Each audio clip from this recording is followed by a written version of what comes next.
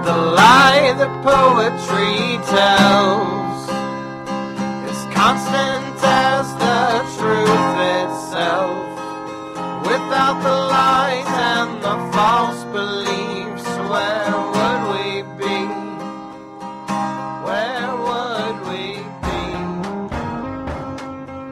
Welcome to the State of the Theory podcast. I'm Hannah. And I'm Anindya. And we are your theory doctors. Hello. Hello. Welcome back. It's been a long time. It's been a very long time. Far too long. We've hit our 3-year anniversary this month. Yeah. But I think one of those years we've been on an extended hiatus. Yeah. What happened?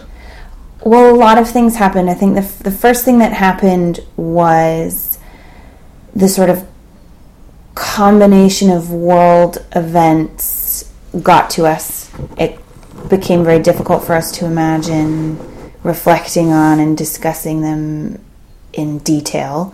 So we retreated into our caves, and I think watched a lot of Netflix and played a lot of video games. Yeah. And you've done a lot of trips back home to India. Yeah, one or two. And there's been some illness, which we'll get to in a few weeks. Yeah, nothing serious, but it's just been busy time with the world and work and life, and we let this drop a bit. But hopefully we are now back, and we'll Be back for a good while. sometime. Yeah. I think too we didn't expect ever, I think, to get over 100 listens on SoundCloud, and we didn't expect people to continue liking our social media pages even when we were on our hiatus. They may or may not have been, bots, but we'll never know. Yeah. And we're really grateful for the fact that people continue to listen Absolutely. to our back catalog. Absolutely. And when we first took it on, I don't think we expected that 3 years later we would be sitting doing it still. No. On which note, what are we talking about today? A really happy topic today. All our topics are very happy. We are known for happy topics. Bringing the joy and the cheer. Today, this is a topic actually that kind of intersects with both our research interests, but also very much with our personal lives and our family. And India and Pakistan are currently engaged in a series of conflicts, a multi-layered conflict, both actual and proxy, through social media and bombs. Yeah, so bit of background for those of you who haven't been following the story. India and Pakistan have been at various stages of conflict for 70 years more. This particular iteration started on the 14th of February. Today is the 28th of February, by the way, so that's where we are. Things might change by the time you listen. On the 14th of February, there was a terrorist attack on a group of Indian army soldiers. 40 soldiers were killed in Pulwama in Jammu and Kashmir, Indian administered Jammu and Kashmir. And as a result of that, India launched what is known as surgical strikes. You can't see me doing scare quotes, but I am. We'll come back to that use of language in a second. And the surgical strikes were apparently attacks on terrorist base in Pakistan. Conflicted reports of how many casualties were a result of those bombing maneuvers. Yesterday morning's news was Pakistan closing its airports, India suspending some flights out of Delhi, and a general sense that the airspace in and around the border was being cleared of civilian aircraft. There's been an Indian Air Force plane that was brought down by Pakistani army, and Indian Air Force pilot is allegedly a prisoner of war in Pakistan. Reports as to his status and condition vary. And all of this is in the context of upcoming general elections in India, which should be happening sometime later this year. The Indian government, under the leadership of Prime Minister Narendra Modi, was looking, according to some polls, like he was losing support, and there is a general sense that this might rekindle support for him in the upcoming elections. Is that a fair summary of what's happened? Yeah, I think so. Yeah. It's it has a feel of the kind of beginnings or sort of an outbreak of conflict, but it also has a feel of engineered conflict that's more kind of sort of media produced than real in some ways. You know, there's a lot of, especially today, it takes longer to appear in my social media feed because I'm less, my social media bubble is less South Asia entrenched, whereas for you have more family and more friends there. But it's appearing on my feed more and more in the last few days. And some of the things, the kind of items that appear, either as links or as images or as videos or as statements or whatever it is, memes, are really sort of, the waters feel really muddied, and it feels as much an information war as anything else. Kind of debates about, you know, the actual locations of India's surgical strikes and where things ended up, you know, all sorts of narratives at play. It makes it very difficult to piece back together what has actually happened versus what people are saying happened. Yeah, you and I mean, you know, you said earlier on that all of this is very close to both of our research. I've been, for the last few days, I've been proofreading what I'm hoping will soon be my book on partition. There's a bit in the book, towards the end of the book, where I talk about particular names and signs, bits of language that's sort of our legacy or crossover from before partition and can therefore still function as a kind of imaginary South Asia that wasn't partitioned, as it were. So jute mills in what is today West Bengal, named after rivers in what is today Bangladesh, or businesses in cities in Pakistan named after places in India, or vice versa. And one of the examples I use is a chain of bakeries called Karachi Bakery, Karachi being a city in Pakistan, the chain of bakeries across multiple cities in India. And while I was proofreading this particular bit of the book, my Twitter feed showed a news story of a particular branch of this bakery in the southern Indian city of Bengaluru, where a group of nationalist people, I guess, mob, entered and forced the owners to cover the sign Karachi Bakery and to put an Indian flag on top to demonstrate that they were sufficiently patriotic, even though they dared to name their bakery after a city that's now in Pakistan. I guess that the point of that, telling that story, is that this is very close to both of our day jobs, and we both have a lot emotionally, intellectually, practically invested. Yes. I have a student who's thinking about writing on partition and writing on partition narratives, and whenever, especially in geography, where there is less kind of work done and there's less of a sort of coherent scholarly story around the geography of partition, I find myself justifying why I study a kind of decolonizing process on the other side of the world, and why I do that without very many kind of interlocutors in my discipline.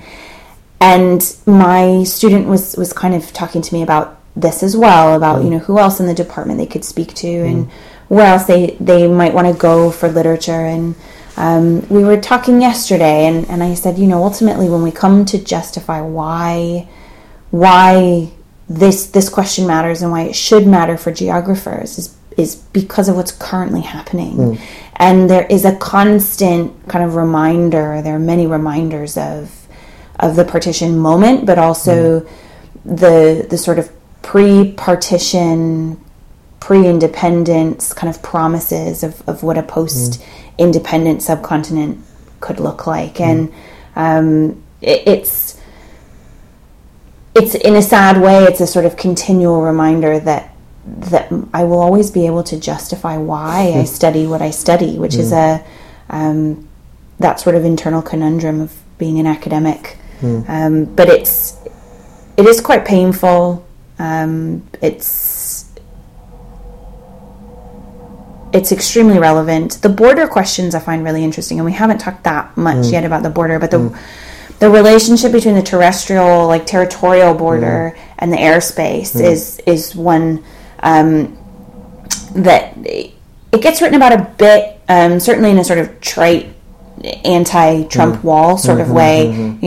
Planes can fly over a wall, planes can fly over a border. It is actually technologically possible to cross a border, and has been since we discovered we could walk on two legs. And the kind of relationship between the language of airstrikes, and we'll talk more about surgical strikes, I think that's where we'll go next, airspace, and the kind of I guess that the three-dimensional space above the border itself becomes kind of a plane on which nationalist imaginaries have been written. There's something about the surgical strike and the imagery, or the kind of lack of imagery of the strike itself and the airspace that is quite interesting. Geographers write a lot about like drone strikes, and they talk about the view from above, and they talk about the the cartographic gaze and the God's eye view and that kind of thing. But I think there's something else going on as well here that isn't just that.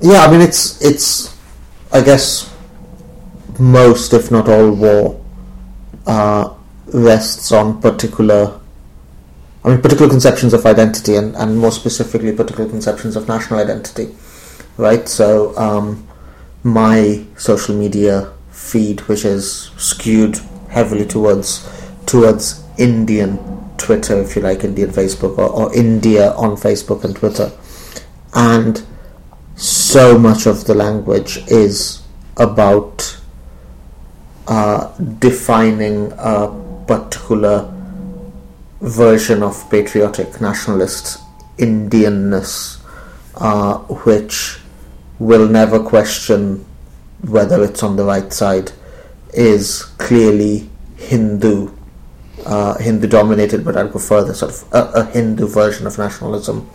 It will never question whether Kashmir might or might not be an integral part of India, but will never allow Kashmiris full citizenship of India, as it were.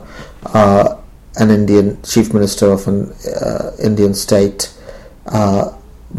publicly called all Indians to boycott Kashmir and Kashmiris, while claiming that India should be able to go to war to defend Kashmir as an integral part of India. There is a clear inflection through various forces that come to define what India sees itself as. So the social media war is inflected through things like Bollywood, particular Bollywood films, particularly jingoistic nationalist Bollywood films getting quoted and cited and memeified, if you like, in order to justify and support the troops. Cricket gets involved. Does India play Pakistan? Should India play Pakistan? What might it imply to want to play Pakistan at sport? How far do you go in order to justify your right to play sport as in and of itself as a right, and at what point does that mean you get labelled anti-national? And all of these questions are questions that appear to have obvious natural answers, because if you ever question the answers to any of these questions, then you're an anti-national, you're un-Indian, you're unpatriotic, and you're not supporting the troops. You are giving into Pakistan, you're giving into terror, Pakistan and terror being equated as part of the same thing. And then all of that get used to define India and Indianness in oppositional terms, right? So you are Indian to the extent that you hate Pakistan. You're Indian to the extent that you are active in your opposition to terror. You're Indian to the extent that you support troops. And if you don't do any of those things and aren't seen to be doing any of those things, if you aren't seen to be physically, visually demonstrating your loyalty, then you are anti-national. You don't belong to the nation anymore. Yeah, there's a bit of the Bush doctrine there. Yeah. If you're not for us, you're Yeah. against us. Yeah. There is a bit of, I think we've talked before about the sort of and I mean contemporary, sort of the last 10 years of Indian political history. Yeah. It comes about very much as part of a wider war on terror discourse, and obviously the United States is most famous in terms of its contributions to that, but India also has been very active as well in feeding, constructing, making use of war on terror discourse as well. So again, there's a sort of India-America connection here that and it's very clear. It's a connection through language as well, right? So we spoke a couple of times about the language of war. So India uses words like surgical strike as a euphemism for aerial bombardment or war, or whatever the equivalent might be, in the way that America uses words like extraordinary rendition rather than using words like torture. And surgical strike, the whole drone program was justified using the language of surgery and medical metaphors, and the surgical strike means that there's less collateral damage, and in particular less collateral American damage. Pilots are no longer required to conduct dangerous missions. They can do it from afar, but also children are less likely to be caught up in a kind of more wholesale bombing of a region. Somewhere over there is the kind of the spatializing of it. But the surgical metaphor and the surgical strike implies precision, and it implies expertise, and it implies a sort of focus in its targeting, mathematical targeting. It implies sort of moderation, doesn't it? It implies sort of rationality, that we are being reasonable and moderate in seeking to achieve our military goals with as little collateral damage as possible. Whether that's true, of course, is a completely different question, but I guess one of the things I'm interested in is quite how this perception of rationality, or this alibi of rationality, is seen to work both in terms of sort of those who support the war and those who are sort of actively anti-war in terms of the proxy social media debate, and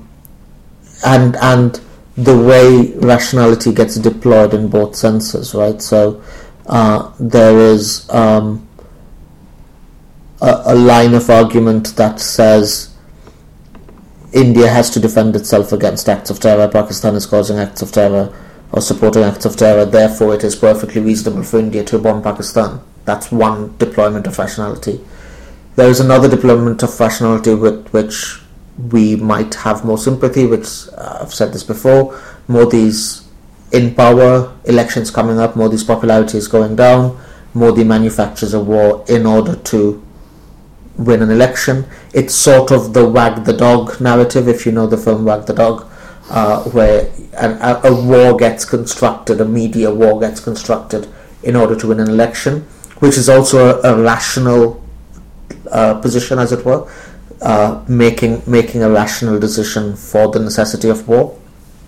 There is also another way in which rationality gets deployed, which is the BBC is doing a lot of describing the situation in India and Pakistan as saber rattling, right? So the sense that both India and Pakistan know quite how much is at stake when given that they're both nuclear powers. Pakistani Prime Minister Imran Khan made the statement where he said, we can't afford misunderstandings, we can't afford miscommunication when there is so much at stake, because we both have these weapons that could destroy ourselves and each other.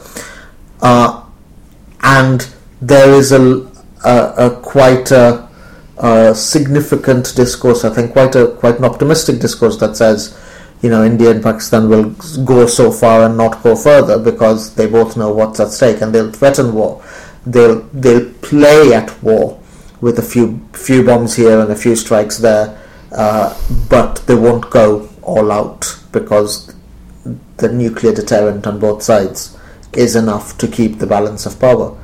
All of which assumes rationality at the heart of decision making. Yeah, and that the state functions like a rational individual. Yeah. That kind of classic Dick Cheney way of thinking. And of course, if the last couple of years have taught us anything about international politics, it is that the sort of rational outcome that everyone expects, no matter how wild and out there the build up to it is, things will always move back towards kind of normality and the status quo. We know that is not necessarily the case, and I think we have learned that seemingly kind of irrational bits and pieces moving towards what will ultimately be a rational outcome is a hope, but not a given. No.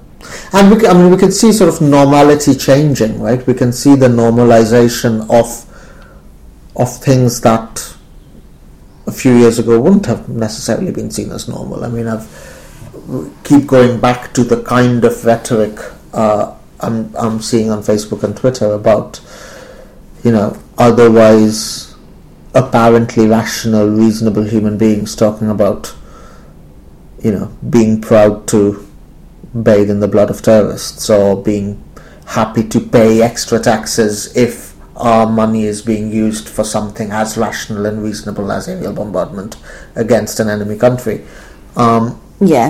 There's a similarity to, last summer, and last fall, a lot of the kind of support on social media for the Trump administration setting up of temporary camps in which to house child migrants. There was a normalization of that very quickly, despite the fact that there are images, plenty of images that came out of those sites that 10 years ago would have been considered outrageous. I'm thinking, of the images of Abu Ghraib, for example, and just what that did to the Bush administration's extraordinary rendition and torture policies. So there is absolutely a dramatic shift in what we consider to be normal and acceptable. And you can absolutely see that at work in Kashmir. I mean, I don't know how qualified I feel to date a shift because the abnormal has been normal in Kashmir for many, many years. But certainly what is perceived to be rational and reasonable and a justified response on the part of the Indian state. So, for example, there have been multiple articles from both within the subcontinent and outside identifying what the Indian Army is doing in Kashmir as the largest example of mass blinding through particular technologies of defense and containment and policing, but that is seen as valid and proportionate because Kashmir is seen as this source of terror that is affecting all of India. Across India, there've been photographs recently of shop signs saying, dogs allowed in here, but Kashmiri is not. Literally, across the entire North Indian belt and further down south, stories of Kashmiri students being attacked, Kashmiri professionals being lynched. There was a story of a cardiologist of Kashmiri origin in Calcutta who announced that he was going to leave West Bengal because his children were being victimized in school, bullied in school because they were Kashmiri. So you have this, by any quote-unquote normal, reasonable standard, completely unjustified and unjustifiable behavior being accepted as either reasonable and rational and normal in and of itself, or an understandable overreaction when something as horrible as 40 soldiers being bombed is happening.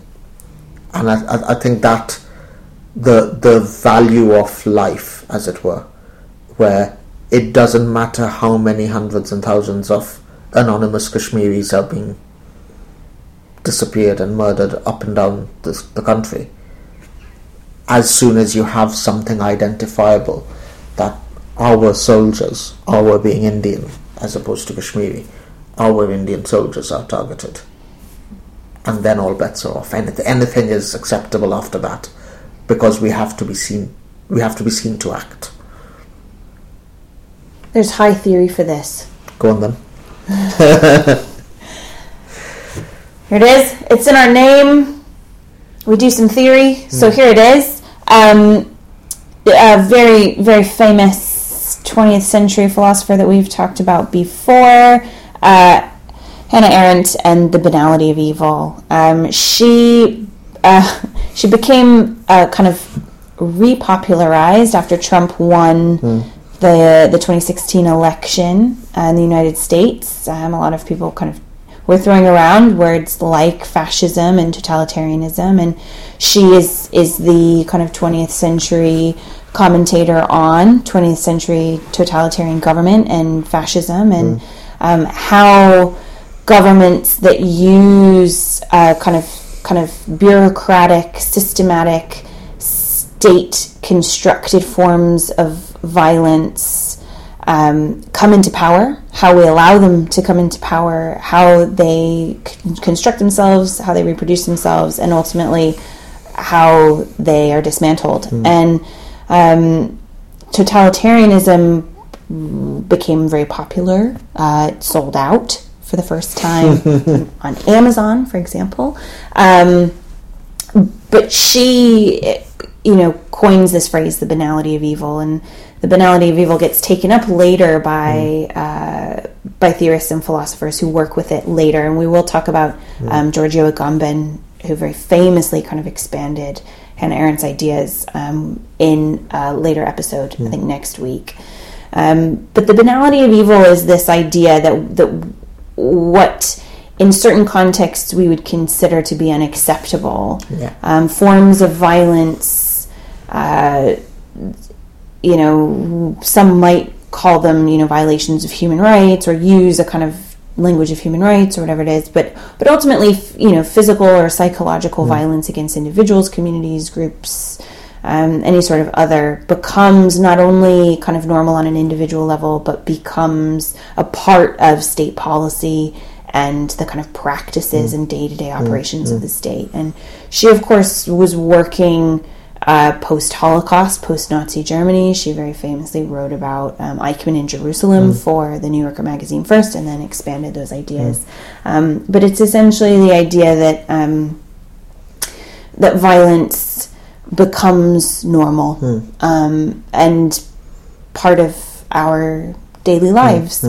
And her quote here that we've pulled, it's neither perverted nor sadistic, but terrifyingly normal. I think she's describing Eichmann specifically in that quote, and the reason we've pulled that particular quote is that it seems to describe the banality of so much of the nationalist discourse on social media, where you can take a particular example of a propagandist Bollywood film about India responding to acts of terror and pick up particular quotes from the film, turn it into a hashtag, and celebrate, and I use the word specifically and precisely, celebrate these surgical strikes as you might celebrate your country winning a sporting match, for example. It becomes that level of explicitly glorifying violence, because it allows you to position your nation and yourself as superior, stronger. It allows you to recognize and respect the so-called sacrifice made by the armed forces as an example of martyrdom in the service of the nation, which demonstrates to you the superiority of your nation as opposed to the one across the border. Yeah, and at a more kind of individual level, there's an element of identity formation that goes on. That's an internal process that's deeply kind of psychological and emotional. Some might liken it to a spiritual process. It's interesting. I've never really put together in my mind the connection between the banality of evil and Benedict Anderson's imagined communities in so stark a way. But he talks about, and there's lots of kind of post-colonial critiques of Anderson's work, that a post-colonial nation like India is fundamentally kind of, different from a former imperial nation like Britain or the United States, or a currently imperial nation like Britain or the United States, And but there is some really interesting kind of cultural work going on in India and Pakistan, and he talks about the nation as a fundamentally cultural construct. It tends to be theorized in more political terms or economic terms, but as a cultural construct, the nation is quite powerful. And you talk about sort of the cultural elements of a nation, sporting matches, films, television shows, music, absolutely, art, and the kind of cultural facets of a nation. He ties to things like language, he ties to things like shared religious practices or kind of shared ethnicity, but in fact those differences of those sort can be overcome using kind of cultural artifacts or cultural techniques. And there's something really interesting here about the imagination via cultural production that allows, and Anderson talks about this, that allows one to go to war on behalf of that community, that imagined cultural community, that shared identity. And he says, go to war and die for the nation, but also I think there's something else as well, that you might not be willing to go to war and die, but you are willing to send others that you have never met to go and die for your country, and that feels very banal. It is evil and banal. And in that, and this has been spoken about before, and this is part of the social media discourse as well. In the hierarchies between the you who doesn't want to go and fight yourself and the people who you are prepared to send, in the particular context of India, and similar forces apply elsewhere. The people who are sent to fight are typically poorer, lower caste, marginalized in various ways, as used as cannon fodder in the service of nationalism and capitalism, in order to fight, quite literally fight to defend the system. And I just want to pick up one thing that you said, and the more I think about it, the more I'm sort of really not convinced by a lot of the post-colonial criticism of Benedict Anderson, in that I don't buy the separation of the post-colonial nation state as fundamentally different from the ex-colonial or neo-colonial or currently colonial nation state. It just lets us off too easily. Lets those of us who identify with the post-colonial nation state, because we can so easily say Kashmir, India, Pakistan partition, the war today is a result of British colonialism for 200 years. And of course it is. I mean, there is clearly a colonial connection. But it just, what have we been doing for the last 70 years? It's the nation building. Yeah, and the culpability of the post-colonial nation state in carrying on precisely colonial activities, for example, India's relationship to Kashmir, India's relationship to the northeast of the country, what Dibyesh Anand has called post-colonial informal empires, is a much more colonial model than anything else. Keep saying, the British taught us and we were very good students. And the more I think about it, the more I see continuities as opposed to disruptions in terms of the ex-colonial nation and the post-colonial new nation. Yeah, I have found that kind of in my work, that some of that the post-colonial critiques of people like Benedict Anderson, because Imagine Communities appeared in the 1980s, about 10 years after Orientalism appeared, and so it came out of a different time. But interestingly, I feel like Imagined Communities has aged quite well, unlike some other theories that came about in the kind of 70s and 80s. I think Imagined Communities has sort of reappeared. And oddly, one of my students was mentioning this, that Imagined Communities is not particularly well cited as a text, as a source, as a piece of high theory. It's not written as a high theory, it's written as a case study by an anthropologist, not by a philosopher. But it's not particularly well cited, but it remains central to our ways of thinking about the nation state, especially people who use concepts like culture and identity to talk about political practice and kind of more political notions around sovereignty, etc. And I think the Imagined Community is alive and well, and I do think it takes on various forms. So I think the Indian form and the Pakistani form and the kind of post-colonial British nation states have a certain flavor that isn't necessarily equivalent to the American forms of nationalism that we also see. But at the same time, there's something going on that is worth examining in detail.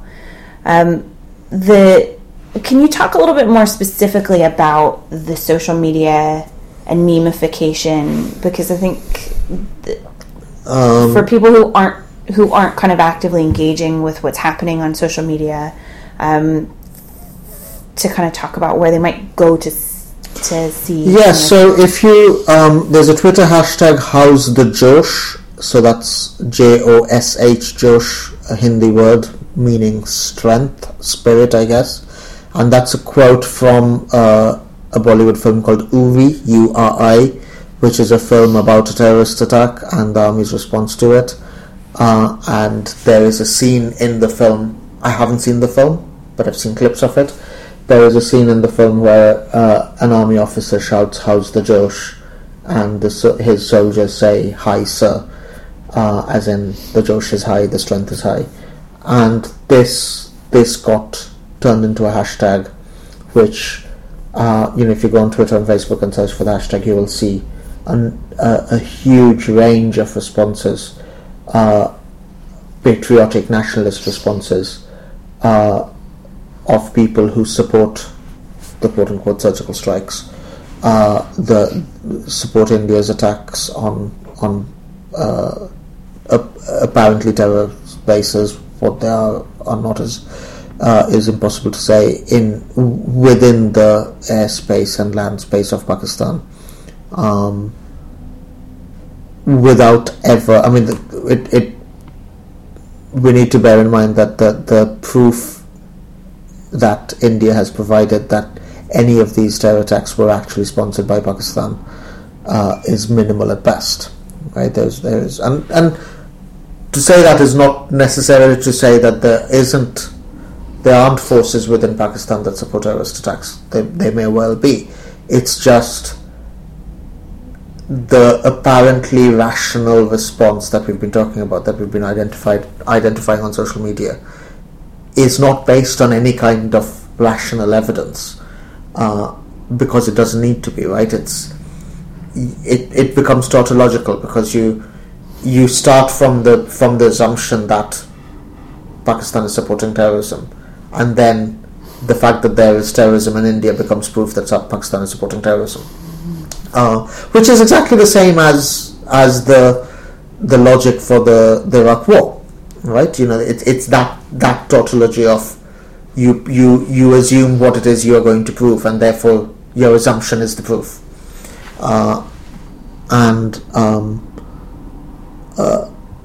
much of the social media presence, certainly the social media discourse that is supporting military activities, is marked by that.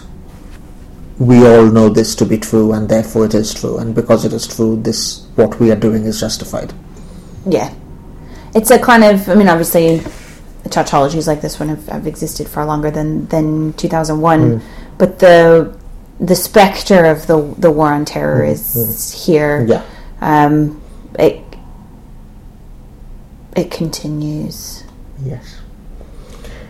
And I'm safe in saying that it will continue, and we will revisit this topic again because the world will give us more material to talk about.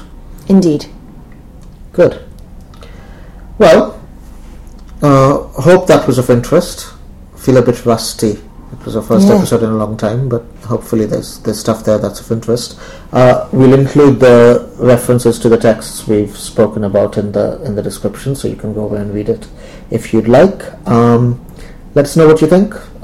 Comment, send us messages, tweet at us, and we will see you next week. Bye! Bye! We hope you enjoyed this episode. I have been Hannah Fitzpatrick. And I have been Anindya Vichowdhury. You can contact me on Twitter at Dr. H. Fitz. And me at Dr. Anindya R. Our music was provided by the Agrarians, and this has been State of the Theory. Thank you. Where would we be?